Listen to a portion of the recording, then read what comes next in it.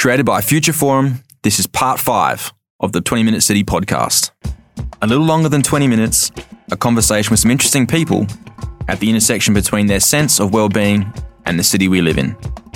Welcome to Season 2. I'm Dino Vrignos, Creative Director of Future Forum, Architect and Director of Dust Studio. Over this 8-part series, we're going to introduce you to some inspiring young people charting a course forward here in South Australia and beyond. The movers and shakers, the innovators and disruptors, the elite performers and the unicorn makers. They will share their story, their trials, tribulations and triumphs. And we'll have a bit of fun on the way too. G'day. My name's Ben Tripodi, CEO of Lumen Sports and Hope. Ben's story is one of perseverance, courage, chance, and self-awareness. With a background in elite sport performance, Ben has learned a lot across his time working with some of the world's greatest athletes and has developed the software to bring that mindset to the masses. When considered across a lifetime, Ben's only at the start of his journey, but the team at 20 Minute City will be watching closely as he embarks on changing the lives of 2 million people. And with that, let's get started, where we must, at the beginning. Our 20 minutes starts now.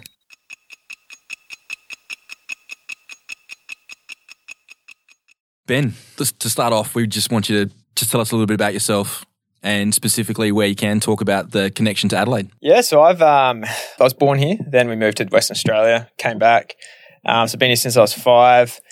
I guess the exciting stuff happened probably in my late teens. I was into sport. I was a swimmer because my brother was a swimmer and my whole family was into swimming, did surf lifesaving, did everything like that, played footy. And then I got pretty heavily involved in triathlon when I was probably 16, 17 to probably when I was about 22. The sole goal was to become an Olympic athlete, I guess, or at least world championship athlete. And so I worked pretty hard at that, joined a semi-professional team, started racing here and overseas a little bit. And I'm the youngest of 4 kids and we all, I guess, inherited the gene of not being able to sit still and taking risks. And mum's not a risk taker and said, I don't care what any of you kids do, as long as you all get a degree and then you can go do whatever you want. And so we all went and got a degree and mine was health science. It allowed me to do a bunch of different things. And so when I was at university, I was still training full time. So I was training 30 hours a week as a triathlete. And I then went part-time at university. And then that's when all the business stuff happened. So this was pretty early in my life, but it launched first business in recovery garments with my neighbour. Everything I've done has been attached to sport. Launched an import business for carbon fibre cycling wheels out of China, and then probably the biggest business I had in my early days was Finch Composites, and that was kind of the first premise or first, I guess, insight I got into the manufacturing space in Adelaide, and what I kind of realised what Adelaide at that stage, probably 10 years ago, was all about. Worked with a bunch of guys who were manufacturing products for Holden, Toyota and that sort of thing and really got to understand their businesses. And then at that stage, I had no idea how to raise money. I didn't know how to run a business. All I knew was I wanted the product and I wanted to get it built. But I had a team like 4 people then, but realised I had no money and ran out of money pretty quickly. And like I said, I just didn't have any ability to solve any of those problems. So then I kind of closed that up and went and decided to get a real job. And so I kind of floated around with some more like creative agencies and started becoming project manager and that sort of thing. And that's where I learned everything about software, how to manage it, problems you get with software. And that's where it all kind of began. And then, moved forward another 3 years and here we are with Lumen Group and Hope, which all started from working in World Tour Cycling. Triathletes and cyclists tend to hang out quite a bit and with the Tour Down Under here, I reached out to a guy called Doug Ryder, who's the team owner of, at the time, Team Dimension Data. And he said, yep, let's go for a bike ride when I'm down in Adelaide. And we just spoke about things. I spoke about how I want to build this tech around athlete wellbeing tools and how we need to interpret data better so that people like him could be able to make decisions easier. He loved it, got his major sponsor Dimension Data to back us, and kind of the rest is history. Lumen Sports is, I guess, the original, the OG. It's all about interpreting complex athlete and team data for decision makers inside a team. And we collected up to 30, 40 different data points on athletes. And then hope came out of, I guess, the understanding that every single team that we worked with, they're the world's best highest performers. Right? We've worked with Cadel Evans, Tour de France champion, Chris Froome, Mark Cavendish, all these incredible global sports stars. We understood that actually what made them so incredible is they were very self-aware and that they were well people. And so it doesn't mean they didn't have their struggles, but there was just this support structure around them. We really understood the mindset of what it means to be a champion. And generally speaking, those athletes go to become champions in every aspect of their life. And at the same time, so during COVID last year, one of the major sponsors of our cycling team reached out to us and said, hey, look, we've seen some of the work you've done with the World Tour Cyclists and with athletes. How quickly could you turn something around for our workplace? And we said, yep, give us a couple of weeks. And we adapted our sports platform for a corporate setting. And what we learned from that was that the idea was right. People wanted that. People wanted to be able to quantify the well-being of their workforce and have tools to be able to build resilience and well-being in their workforce too. And so went out to investors, raised some more money, and we built Hope, which is a completely different product to our sports product now. However, a lot of the fundamental science behind it all sits in there. The big thing that we do is we have this video series in there. So it's a bit of a masterclass for well-being. And we have high-performing celebrities essentially on there that talk about their well-being journeys. And that's to inspire everyday people to say, well, these people win the Tour de France. What do they do when they're anxious? What do they do when they're about to rock up to a 100-meter final at the Olympics? They're anxious like everyone is. And so we get them to really deep down just talk openly about it. And the idea is that inspires people to go, oh, these people I look up to, and they experience exactly what I experience. And the idea is then we also have some experts who, they're not boring professors talking about, you need to have 8 hours of sleep every night, because it's just unrealistic. But it's professors who are the best in the world, but they talk about, hey, I get it. You're working 50 hours a week. You have 5 kids. This is a practical way of being able to improve your well-being without actually throwing out your life and then going to move to India and meditating for 20 hours a day. Like it's practical advice. And one thing else we studied in that time was that these sporting teams had incredible leaders in there, and we were able to understand what makes a good leader and what makes a good team. And so we've got those tools now in our Hope app as well, and our Hope product, in that we also have those tools for the leaders, and it's a smart ecosystem. So we alert leaders whenever they need to know something. We give them advice on how to approach an employee. That's what we're creating. We're creating this ecosystem of making good workplaces great and good leaders great, and then building out the resilience and wellbeing of a workforce.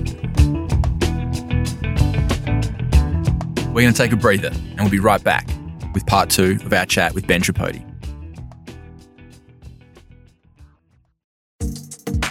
In all we do, we strive for better. Better processes, better relationships, better outcomes. We challenge convention and refuse to accept the way it is as the way it should be. We are generous with our time and with each other, because we believe that giving is better than taking. And what do? Well, we are makers. Makers of spaces. Makers of solutions. Makers of joy. Making a difference to make every day better. At Dust Studio, we make better.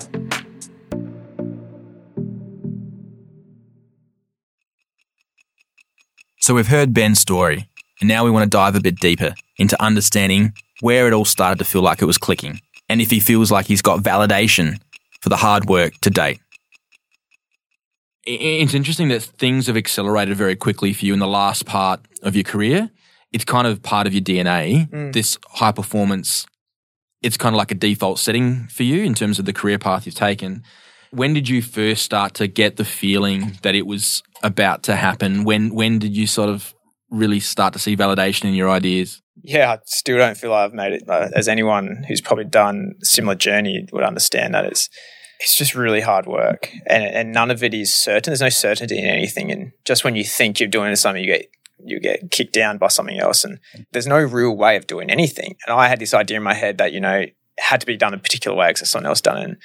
And I got to the end, and someone told me, I wouldn't have done it that way, and I was like freaking out about it. And then I realized, but it all worked out perfectly fine. I just thought, okay, well, I'm actually in control of my own path and where we're going to take this, and people galvanize behind that. So as long as I'm confident in the strategy and what we're trying to do, and then the things just started to come after that. We hired a bunch of really good executives that slowed it down, add some structure, and then put everyone in their own path. And from there, that's when things just accelerated massively. Well, I think that comes back to the idea of trying to become an elite athlete and high performance. It's all there. The ingredients are there. It's just about understanding and having that guidance as to how to unlock that full potential.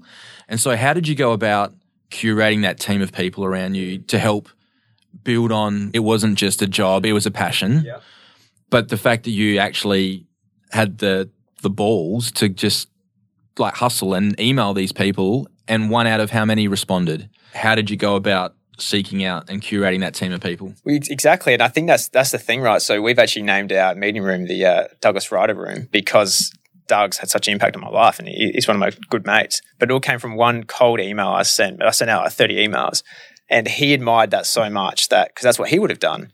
And he's just an absolute workhorse, and I admire him for his talents. And that is what galvanized. And now when I look at other people, I see that same thing. You know, people who aren't complaining, they don't care about the other things. They have an opinion and they do it, but it doesn't stop them. You know, I think a lot of people don't understand that they're actually absolutely in control of their own path, and a lot of people don't think they are. And but it's very hard to break out of that. But the path isn't about knowing what the end is going to look like. Making peace with that is such an important part. And from a well-being perspective as well, we put so much pressure on ourselves about making sure we're doing it the right way, when in fact just having a go and owning that is probably more than half the battle. Well, one thing I've learned with the high performance space is that when I get the most anxious is when things are uncertain and things are a bit messy. It took me a lot of years to actually figure out, well, life is so uncertain, and especially running a business is so uncertain, and you have to be comfortable with that. And so you have to control particular aspects of your life, and that's where you get your certainty from. That's what keeps you grounded. Everything else is a shit show. And you're right. I think when you don't think like that, people can go, oh, this is really difficult. And look, we want to be $1 billion business by 2030. And that's 2 million people we want to use our products. And we want 2 million people to be their best selves tomorrow than they are today. And for that is all around about, well, we can't just go do that tomorrow. We can't sign on 2 million people tomorrow. And it's like a 10-year process. But every year we've got these other milestones. Then they're broken down to other milestones. They're broken down to other milestones. And so it's always about taking those first steps. But I think when you have a team, it's all about, well, okay, what motivates everyone else? And then as a leader, you're trying to find the motivations of everyone else. Hopefully, collectively, there's a central motivation, but they've all got their own little quirks and their own little ways. It doesn't mean they're any less of a performer. They just perform in other ways, and they need other things in their life to be able to get the best out of themselves. Yeah, it's contextual, but it's about having an awareness and understanding of how to help them be the best version of themselves, which is what I like about the intent of the app, in the sense that you prototype the idea with the elite performing. You take the learnings from that and apply it in a democratized, scalable kind of way, which is, I think, an exciting opportunity. But I think you could not be hitting the market with your product at a better time than right now, given everything that we're all enduring. And I think the potential of where I think you're going with this is that your platform can become the platform that's the better version of Facebook, the better version of Instagram, where the thread is the idea of well-being, and you can build an online community around well-being. So it's how do you shape that, and how do you hit the triggers that will get that engagement, and people are, by stealth, making themselves better without really knowing it. Well, I think, absolutely. Like, we can't fall in the trap of just becoming another one of them. And look, we don't want to necessarily go down that path, but we want to be a tool that people want to use just as much as they use social media. And because they're getting so much benefit out of it. And it's not short-term quick benefit, which is very hard to do because there's so much short-term quick benefits out in the world, which are not good for people. But I also believe that everyone in their life goes through a period of time. They find themselves, they try new careers, they do different things. They're starting to figure themselves out, and it's a really hard time. But that's actually not the time that you need to go to these other quick wins, because that's what happens. And then it kind of doesn't prepare them for the later years. But I feel like for me in my life, it wasn't until I had something really, really difficult in a business to galvanize me. And then I've become so content after that. I've got the most amount of uncertainty in my life and the most amount of pressure in my life, but I'm the happiest I've ever been. The wealth of resilience you get from that's immense. And then you try again, and that same feeling. Every year I go, I didn't think I was going to be in this position again. I thought I was done with those days of anxiety and stress, but I kind of realized that's what it's all about. And I wouldn't want it any other way. And I still train really hard in running and in cycling and swimming, because it's actually not about the comfort. And I think people try to avoid that at all costs, but actually you almost need that. But then you have your recovery period to rest from that. And that's what the high performers do, is what elite athletes do, is they work so hard, but then they have the recovery from that. Professional people, they probably don't have that recovery aspect. They've got the work ethic right, and I think that's a good thing, to work as hard as you can, because I just think it's amazing that people do that. But you need the recovery side of that as well. You need recovery with your friends, with you need to have social networks. You need to physically recover as well, but that shouldn't mean your whole life should be that. You actually need that stimulus, and then you need that recovery. You're now operating internationally, which is amazing, from little old Adelaide. What is it about Adelaide do you think that's helped to support that? And do you think it's actually going to be a barrier for you moving forward, or does it actually set things free? Good question. I've always been a believer in this from a very young age, in that it's fantastic. We have some amazing athletes here. Also have the Tour Down Under, which, like I said before, I don't think people understand how big that event is on the global calendar. And everyone in professional cycling knows about Adelaide. So for me, it's amazing. All my clients come here every year. I don't have to go see them. Having a HQ in Adelaide is amazing. You have access to smart people, and they're starting to not leave as much, which I think is great. Things are pretty affordable. Again, it's increasing, but I think it's still very affordable. Like, we can be in the heart of the city in an amazing office, and we're not paying Sydney prices. So our team that works here enjoys the premises. They enjoy the environment. They can go home, 20-minute city. They can go to live at the beach, and they can go have a property down the coast, and it's all very affordable, and they enjoy what they do. But then, as a global business, you need about travel. And one of the things I love the most about having an Adelaide HQ in the city is that it's a 15-minute trip to the airport, and I can be on a flight overseas. Whereas in Melbourne, how long does it take you to get to the airport? It's a trek. And so I just think that's amazing. When you do need to get on the flights, it's easy. People love living here and working here. And you get a different type of personality here as well, which is our values, And I think great products come from that, because we're all motivated here. We just like to play it cool. We're not arrogant. We're not going around shouting our name. And I think that's actually a really good value set to have. What's your favourite spot in Adelaide? Favourite spot? Like Goolwa, Middleton. I'm a trail runner, so I love the trails. That's actually my happy spot. Probably Sturt Gorge. Childhood memories there. It's where I work really hard. I've had hunger flats there, which people who don't do ultra running or endurance events wouldn't understand, but it's a pretty serious feeling. And I've just had a lot of experiences, and I've done races in there. And then the ocean. So down at Middleton or down that way, Parsons area. That's just a beautiful place. And I've travelled a lot, and it's nothing can compete with that. Like, it is absolutely beautiful ocean and environment, and I just hope more and more people don't knock it over and build massive houses on there. Any advice to your younger self? Given it's kind of worked out okay, right? But I don't regret anything. Yeah, looking back, I think I worried about a lot, and I probably took a couple of key mentors in my life. And I'm going to mention one of them, James Begley, who he's going to love that. I just mentioned his name and how he's had an influence on my life, but he's a risk taker, and very good at what he does. But he's smart, and he saw my situation very early on, because he's co-founder in our business, and I was just still so risk averse, and I just couldn't take the leap. And it was up to him to kind of mentor me, go, mate, it's going to be fine. You just need to take the leap. And I remember just being so conservative about risk. Deep down, I wanted to take risks, but it was almost, social structure. I don't know what it was, but when you grow up, you never get taught to take risks. And I think it's actually, you have to have a few moments like that where you go, the opportunity is so big that you just have to take the risk. Otherwise, you'll regret it for so long. And so I think I would just say that it's all fine. Everything works out. And now I don't worry about things like that as much anymore. What's your secret sauce?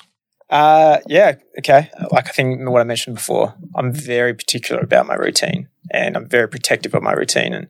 And people give me grief about this because especially a lot of my mates are elite or professional athletes, and they give me so much shit because I still think that I'm a professional athlete, which I'm not.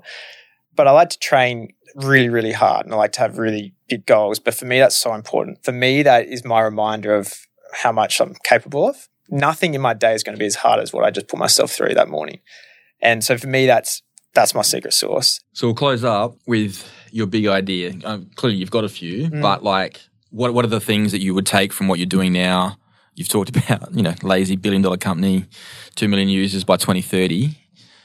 Is that the big idea, or is there something bigger that's like less about your own personal life? What's the big idea for Adelaide, or the thing? If you could, what would you do?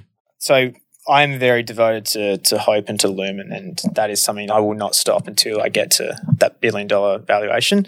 My personal aspiration is this, having what I call the ranch, and everyone who knows me knows about the ranch, and it's something I talk about daily, and that is my personal North Star. That is what drives me. And I have this, it's going to sound like a cult, but it's not a cult.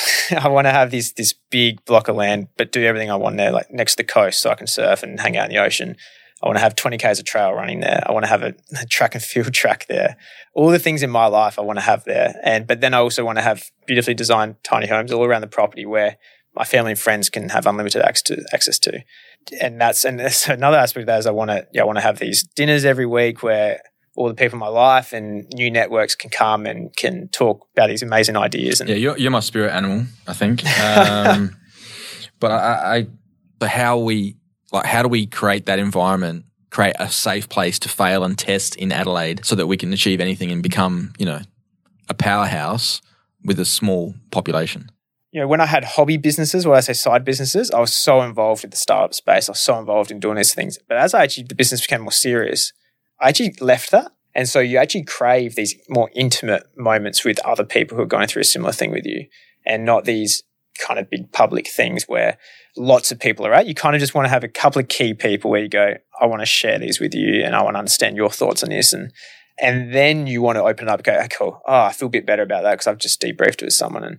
And maybe that's what it is. Maybe I just asked my own question there. Maybe it's actually having more people talk about things like this and talk about the heartache and the things that happened. And then when they're ready to go do something, there needs to be the government and society there to back them. But maybe that's even gone full circle. Maybe that's things like the banks need to start becoming a bit easier to work with smaller businesses as well. And I think everyone needs to live in a house. Everyone needs to have a safe place.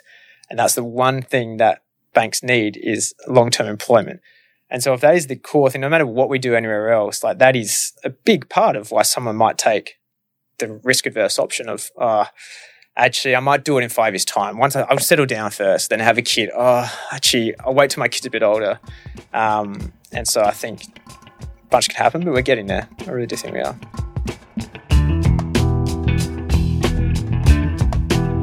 Thanks to Ben for sharing his story and taking us through his city. If you'd like to find out more about Ben and the businesses he leads, you can do that at lumensports.com and hope.com. HOAP.com. 20 Minute City is a podcast series created by Future Forum in collaboration with DAS Studio and City Mag.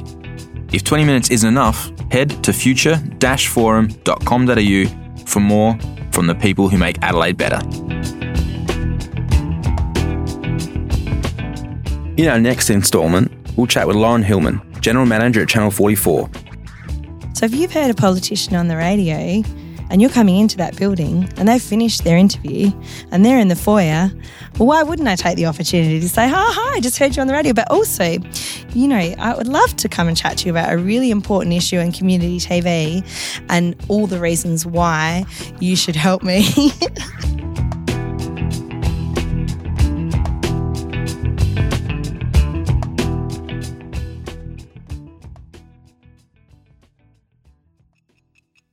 And just like that, our time is up. 20 Minute City has been produced on Kaurna Country.